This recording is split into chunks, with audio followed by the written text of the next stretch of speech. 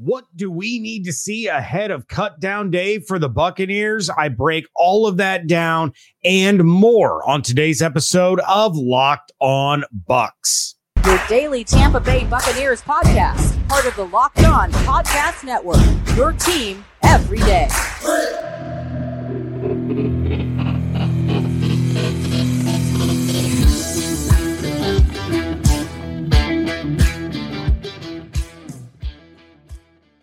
What's up, and welcome into this Tuesday episode of Locked On Bucs, your daily podcast covering the Tampa Bay Buccaneers, part of the Locked On Podcast Network, your team every day. We want to thank you for making Locked On Bucs your first listen review every single day. Don't forget you can subscribe or follow for free on YouTube or wherever you get your podcasts. And of course, you can follow on Twitter. I am James Yarko at JYarko_Bucs. I am a credentialed member of the media covering your Tampa Bay Buccaneers as the deputy editor of SB Nation's BucsNation.com. We are here with you every Monday through Friday, along with our everydayers. And as always, we want to share our appreciation for your continued support of the show. This episode is brought to you by Game Time. Download the Game Time app, create an account, and use code LOCKEDONNFL for $20 off your first purchase. Last minute tickets, lowest price guaranteed. On today's episode of Locked On Bucs, the Buccaneers are making a roster move that I mentioned should happen on yesterday's episode. But first, we need to talk about the upcoming cut down day. NFL teams have to be down to their initial 53-man roster as of a week from today, or a week from Tuesday, for those of you not listening or viewing on the day this show comes out. And if that's the case, why aren't you? Join the rest of the everydayers. Watch or listen to the show as soon as it drops. But there are a few questions that the Bucs need to answer before then. And most importantly, to me anyway, it's the trenches. Now, David and I talked a lot about the trenches, both on the offensive and defensive side of the football on yesterday's episode. If you missed that, go back, check it out. We do dive into that a little bit. But first and foremost, the Buccaneers need to know Ryan Jensen's status. We can all safely assume that he isn't going to be ready for week one, probably not going to be ready for week two. We may be looking at multiple weeks, possibly even multiple months before Ryan Jensen returns to the lineup. And David and I have kind of gone off that assumption for some time. But the question is, who is going to be starting for him? If it's Robert Hainsey, which I believe it will be, Hainsey got a lot of reps last year as the starting center. But if it is Robert Hainsey, Nick Leverett's versatility opens the door for a couple of offensive linemen to be on the chopping block. We know that Leverett can play across the line, so that gives the Buccaneers depth across the board with just one guy. They can afford to cut, an extra guard or an extra tackle if it comes down to it, because they know Leverett provides depth behind the starter at that position.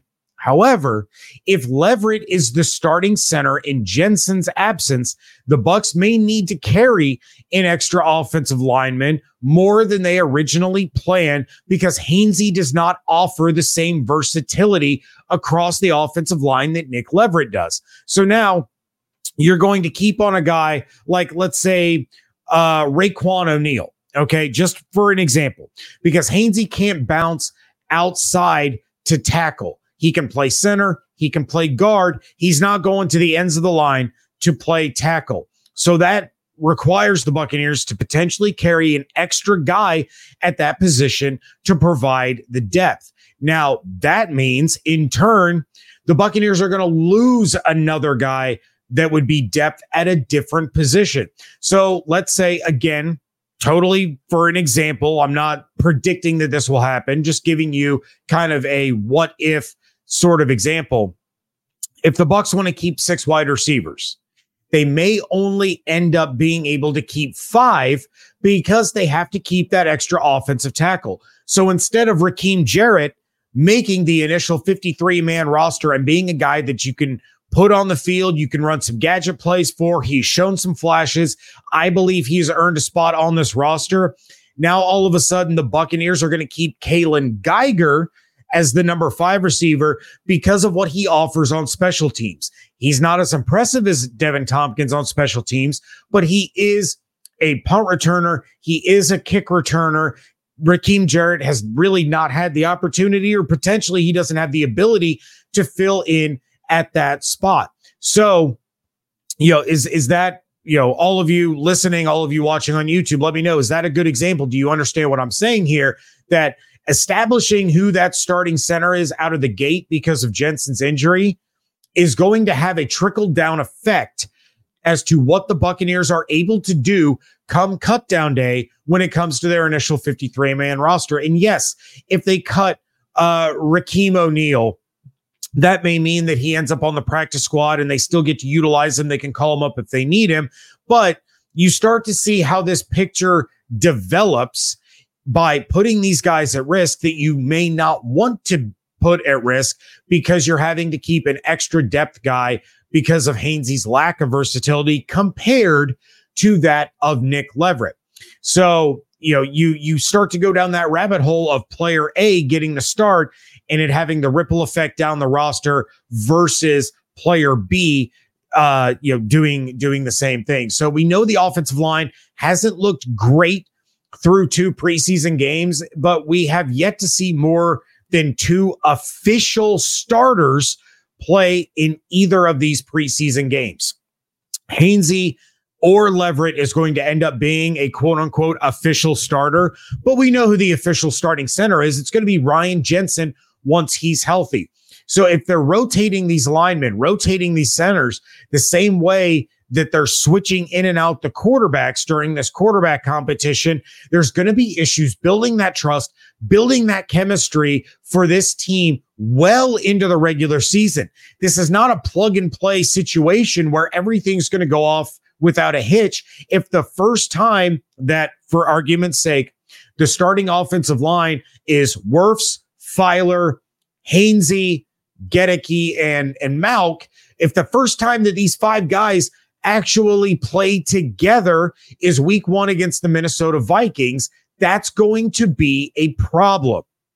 So either name this starter during training camp ahead of the Ravens game this coming weekend, or if you're still trying to decide, the only option you have is that you have Wirfs, Filer, Malk, and Gedeke out there while Baker is out there and while Kyle Trask is out there, and both Robert Hainsey and Nick Leverett get an opportunity to play with the other 4 members of the starting offensive line. That's the only way to judge it. If we go into this game and we see the starting offensive line has Robert Hainsey at center, then you have Wirfs and Filer, you have Malk, and you have Gedeke.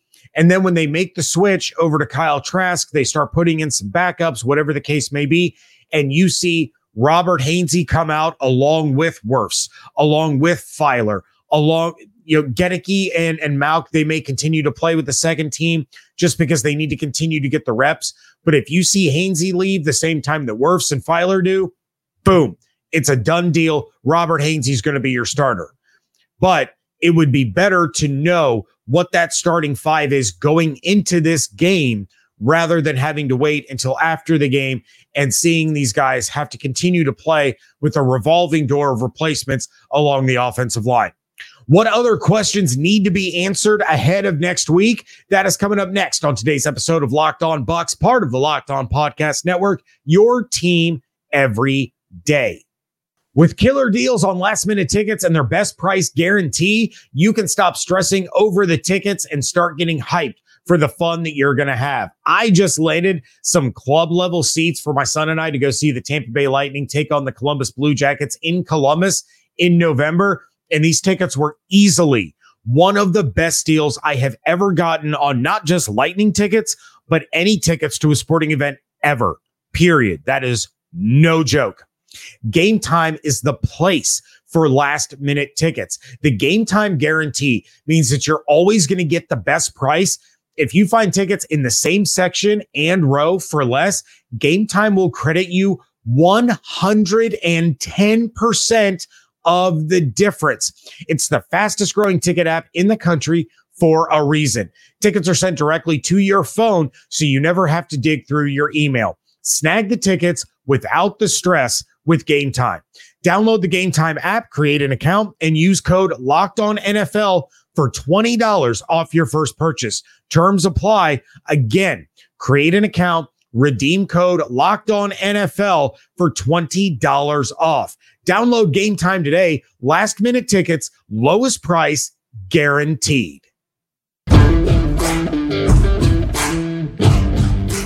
Thank you again for making Locked On Bucs your first listen review every single day. Every dayers, be sure that you check in tomorrow. We have the return of Evan Klosky for WTSP Wednesday. Plenty for Evan to catch up on regarding the state of the Buccaneers. But I have a couple more things that I want to talk about that need to be resolved ahead of cut down day. And the next question to me is the running back situation. Maybe I was wrong, or maybe Todd Bowles told another big old fib when he spoke to the media. But based off of how they played in the first preseason game and the vibes that we were getting during the second preseason game, I assumed that Chase Edmonds had locked in the RB2 spot on this roster behind Rachaad White. Bowles said Edmonds was a little sore, so he sat out. Now, I still believe, regardless of Todd Bowles' comment, that the Buccaneers depth chart has Rachaad White number 1, Chase Edmonds number 2. But there are 4 other backs on this team, and only 2 of them are going to make it through cuts and onto the initial 53-man roster. I said my piece on Keyshawn Vaughn. If you didn't hear it, go back and listen to the live reaction episode that I had following the Jets game. I talked about it a little more on the Monday episode that I did with David. But look, I like Keyshawn Vaughn a lot. He's just not performing well enough for me to be comfortable with the Buccaneers naming him the running back 3. So you take a look at what Sean Tucker has done. And Sean Tucker has played behind the same line and outperformed Keyshawn Vaughn by a long shot. So I think Tucker is going to end up your running back 3.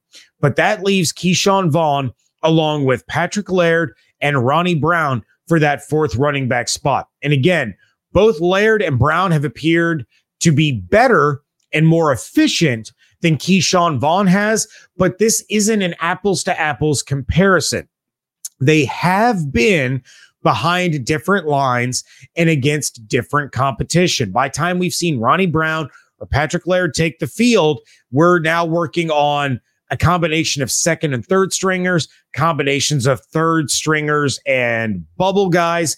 Like, this isn't the same type of alignment that we've seen Keyshawn Vaughn on the field with. So if I'm Todd Bowles and Dave Canales, I'm giving White and Edmonds their time with the first unit. And then maybe a little bit of Sean Tucker, but mostly the remaining 3 guys have to spend time with the second unit. Laird, Brown, Vaughn all need to have their snaps with the second team. This has to be an apples to apples comparison among the remaining 3 guys. Tucker's a lock. I firmly believe not only is he a lock to me for the RB3 spot, but I'm still maintaining that by week 8, he's going to be the RB2. We've seen some really solid things out of Tucker. They were really excited about him as an undrafted free agent, gave him guaranteed money to make sure he was on this team. But the other 3 guys, they have to have the same offensive line. They have to face the same competition to see who really is going to take the reins and secure that final roster spot among the running back group. Is it possible that Ronnie Brown or Patrick Laird make their case to be the RB4 and Keyshawn Vaughn ends up on the practice squad? Absolutely. Is it also possible that I'm being too harsh on Keyshawn Vaughn given what we've seen from him in the past in terms of flashes of what he can do that just haven't come to fruition quite yet this preseason? Also absolutely possible. There's no doubt about that. But finally, I want to talk about the cornerbacks. Jamel Dean, Carlton Davis, boom, locked, loaded, number 1 corner, number 2 corner. But much like the running backs, no one is jumping out and really solidifying themselves as the surefire slot corner on the defense. You take Zion McCollum, who has made some really, really impressive plays through 2 games of the preseason, but he's made just as many impressively bad plays throughout the preseason. And then you have D. Delaney, who again, he's had some solid plays. He's also been shaky at times. So Delaney has the edge here in terms of starting experience, regular season experience, and playing in Todd Bowles' defense longer than Zion McCollum. But the Buccaneers drafted McCollum for a reason, right? We've seen the athleticism that he can put on display, like with that interception that he made against the Pittsburgh Steelers. That was a phenomenal, brilliant heads-up play by Zion McCollum. But in the same game, he was responsible for not 1, but 2 different Steelers touchdowns. He has to be able to tighten that stuff up. Both of these players need an opportunity against the Baltimore Ravens to be on the field with the first unit. We need to see, again, apples to apples comparison as to who fits better with the starting defense as that slot corner. We know D. Delaney has done it in the past. He hasn't been great, or Zion McCollum wouldn't have this opportunity, but he's been good enough to warrant the respect that he's getting in this competition. Now, the Buccaneers, Todd Bowles, Jason Light may say, you know what?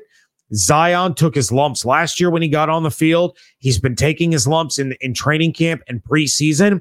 But the only way we're going to see him fulfill his potential with how intelligent and how athletic he is by putting him out there, baptism by fire. He has to take his lumps in the regular season. That could potentially cost the Buccaneers points, by the opposing team, points allowed, yards allowed, could cost them an opportunity to get off the field on 3rd down if he's making some of these mistakes. But you have to hope and you have to trust that he's going to take those mistakes. He's going to learn from them. He's going to improve his performance, and he's going to get better as a starting slot corner. Or on the flip side, you have D. Delaney, who has done it before, who we know can do it, and maybe his upside isn't as high, but the risk isn't as high either. You have Josh Hayes, you have Anthony Chelsea, you have Keenan Isaac, Don Gardner. They just claimed Rodarius Williams off of waivers from the New York Giants. These guys are all going to be in the mix for depth and for special teams, but we need to see the full-blown competition between Zion McCollum and D. Delaney, along with the starting unit, to see who's really going to emerge as the slot corner that is going to start for this defense week 1 against the Minnesota Vikings. And I know I've said this phrase a half a dozen times on this podcast so far. I'm going to say it one more time. You have to have, on these incredibly important position battles where you're trying to solidify your starting 22 for the Buccaneers in week 1, you have to have that apples to apples comparison to get a true gauge and a true idea as to who's really going to be able to get that job done. We do know the one position battle that's already been decided, and I answer a question before any of you can even ask it. That's next on today's episode of Locked On Bucs. Our partners at eBay Motors have teamed up with Locked On Fantasy Football host Vinny Iyer to bring you some of the best fantasy picks each week all season long. Whether you're prepping for a draft like I am this coming weekend or scouting the waiver wire, every week we're going to provide you players that are guaranteed to fit on your roster. So with draft prep underway for the upcoming season, let's see who Vinny has picked out for us in this week's eBay's Guaranteed Fit Fantasy Pick of the Week. Looking for a player to take in fantasy football drafts who will spark his new team's offense and also help you speed to victory? Then use a luxury pick on Jaguars wide receiver Calvin Ridley. Ridley has looked sleek during his first camp in Jacksonville and ready to rev up again after his time in Atlanta, taking full advantage of riding with riser Trevor Lawrence as his quarterback. Vinny Iyer from Locked On Fantasy Football is going to help you win your fantasy championship, and eBay Motors knows a championship team is about each player being a perfect fit. Same with your vehicle. With eBay Guaranteed Fit, over 122 million parts and accessories for your vehicle right at your fingertips, you can make sure your ride stays running smoothly. Air filters, brakes, rotors, batteries, taillights, alternators, shocks, struts, you name it, eBay Motors has it. And they'll make sure it's the right fit for your car, because eBay Guaranteed Fit helps you understand exactly what parts you need for your vehicle the first time. So go forth, switch gears, crank up the AC, and say goodbye to sweating if your ride needs a little fixing up, because now you know you'll always be set up for success from the get-go. With eBay Guaranteed Fit, everything your vehicle is calling for is just a click away. For parts and accessories that fit your vehicle, just look for the green check mark, get the right parts, the right price, the right fit at ebaymotors.com. Let's ride. eBay Guaranteed Fit, only available to U.S. customers, eligible items only, exclusions apply. Wrapping things up here on a Tuesday edition of the Locked On Bucs podcast. James Yarko, deputy editor of BucsNation.com at JYarko_Bucs on Twitter. The Buccaneers made a roster move on Monday afternoon, waiving kicker Rodrigo Blankenship and effectively ending the kicker competition. David and I talked about this on Monday's episode in the Stash It or Trash It. My trash it was the kicker competition. We knew that Chase McLaughlin had outperformed Blankenship for the most part in training camp. It was a semi-close competition, but all in all, McLaughlin was the more reliable, more steady kicker. And then in the preseason games, Blankenship, 2 brutal misses against the New York Jets. One was from 55, and I said it in the post-game live reaction episode, a little more forgiving on that one. You cannot miss a 32-yarder. You just can't. It's not like there were swirling winds. There wasn't a storm. There wasn't anything like that. You've got to make those kicks. And I've said it before, I like Rodrigo Blankenship. I was really, really excited about the opportunity that he was getting after recovering from that injury. Unfortunately, it's not going to work out with the Buccaneers. I hope he catches on somewhere. I wish him nothing but the best in his career moving forward. I hope he gets the opportunity to return to form, because he really was a lot of fun to watch with the Indianapolis Colts. He was really reliable. Then the injury bug hit. He just hasn't quite been the same since. But speaking of Rodrigo Blankenship and his former team, I have to touch on this now before it pops up on social medias, before it pops up in the YouTube comments, before I'm getting DMs and emails and things like that. And I'd like to think that we have a very reasonable, level-headed, educated listener and viewer base for the Locked On Bucs podcast. A lot of you have been with us from the very beginning. We appreciate all of you. A lot of you, I've seen the subscribe numbers go up. I've seen the podcast numbers go up. I know a lot of you are starting to tune in now that the season is ramping up, but I have to say this just in case there's anyone out there asking the question to YouTube or to their cell phone or their car, whatever's playing the podcast. Yes, Rodrigo Blankenship's former teammate and Indianapolis Colts running back, Jonathan Taylor, has been granted permission to seek a trade. No, the Tampa Bay Buccaneers should not pursue a trade for Jonathan Taylor. And I know you're sitting there saying, James, are you out of your freaking mind? 2 years ago, he was one of the most electric players in the NFL and should have been given more MVP consideration, considering he was probably the most valuable player to any football team in the NFL, the way he put the Colts on his back and got them to the postseason. I get it. I understand how good Jonathan Taylor is. But there is a multitude of reasons that the Buccaneers should not pursue a trade for Taylor. First and foremost, I have to bring it up. It's the salary cap situation.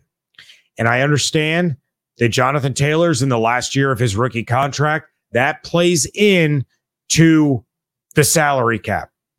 The Buccaneers could probably free up enough room and create enough space to bring Jonathan Taylor in for this year.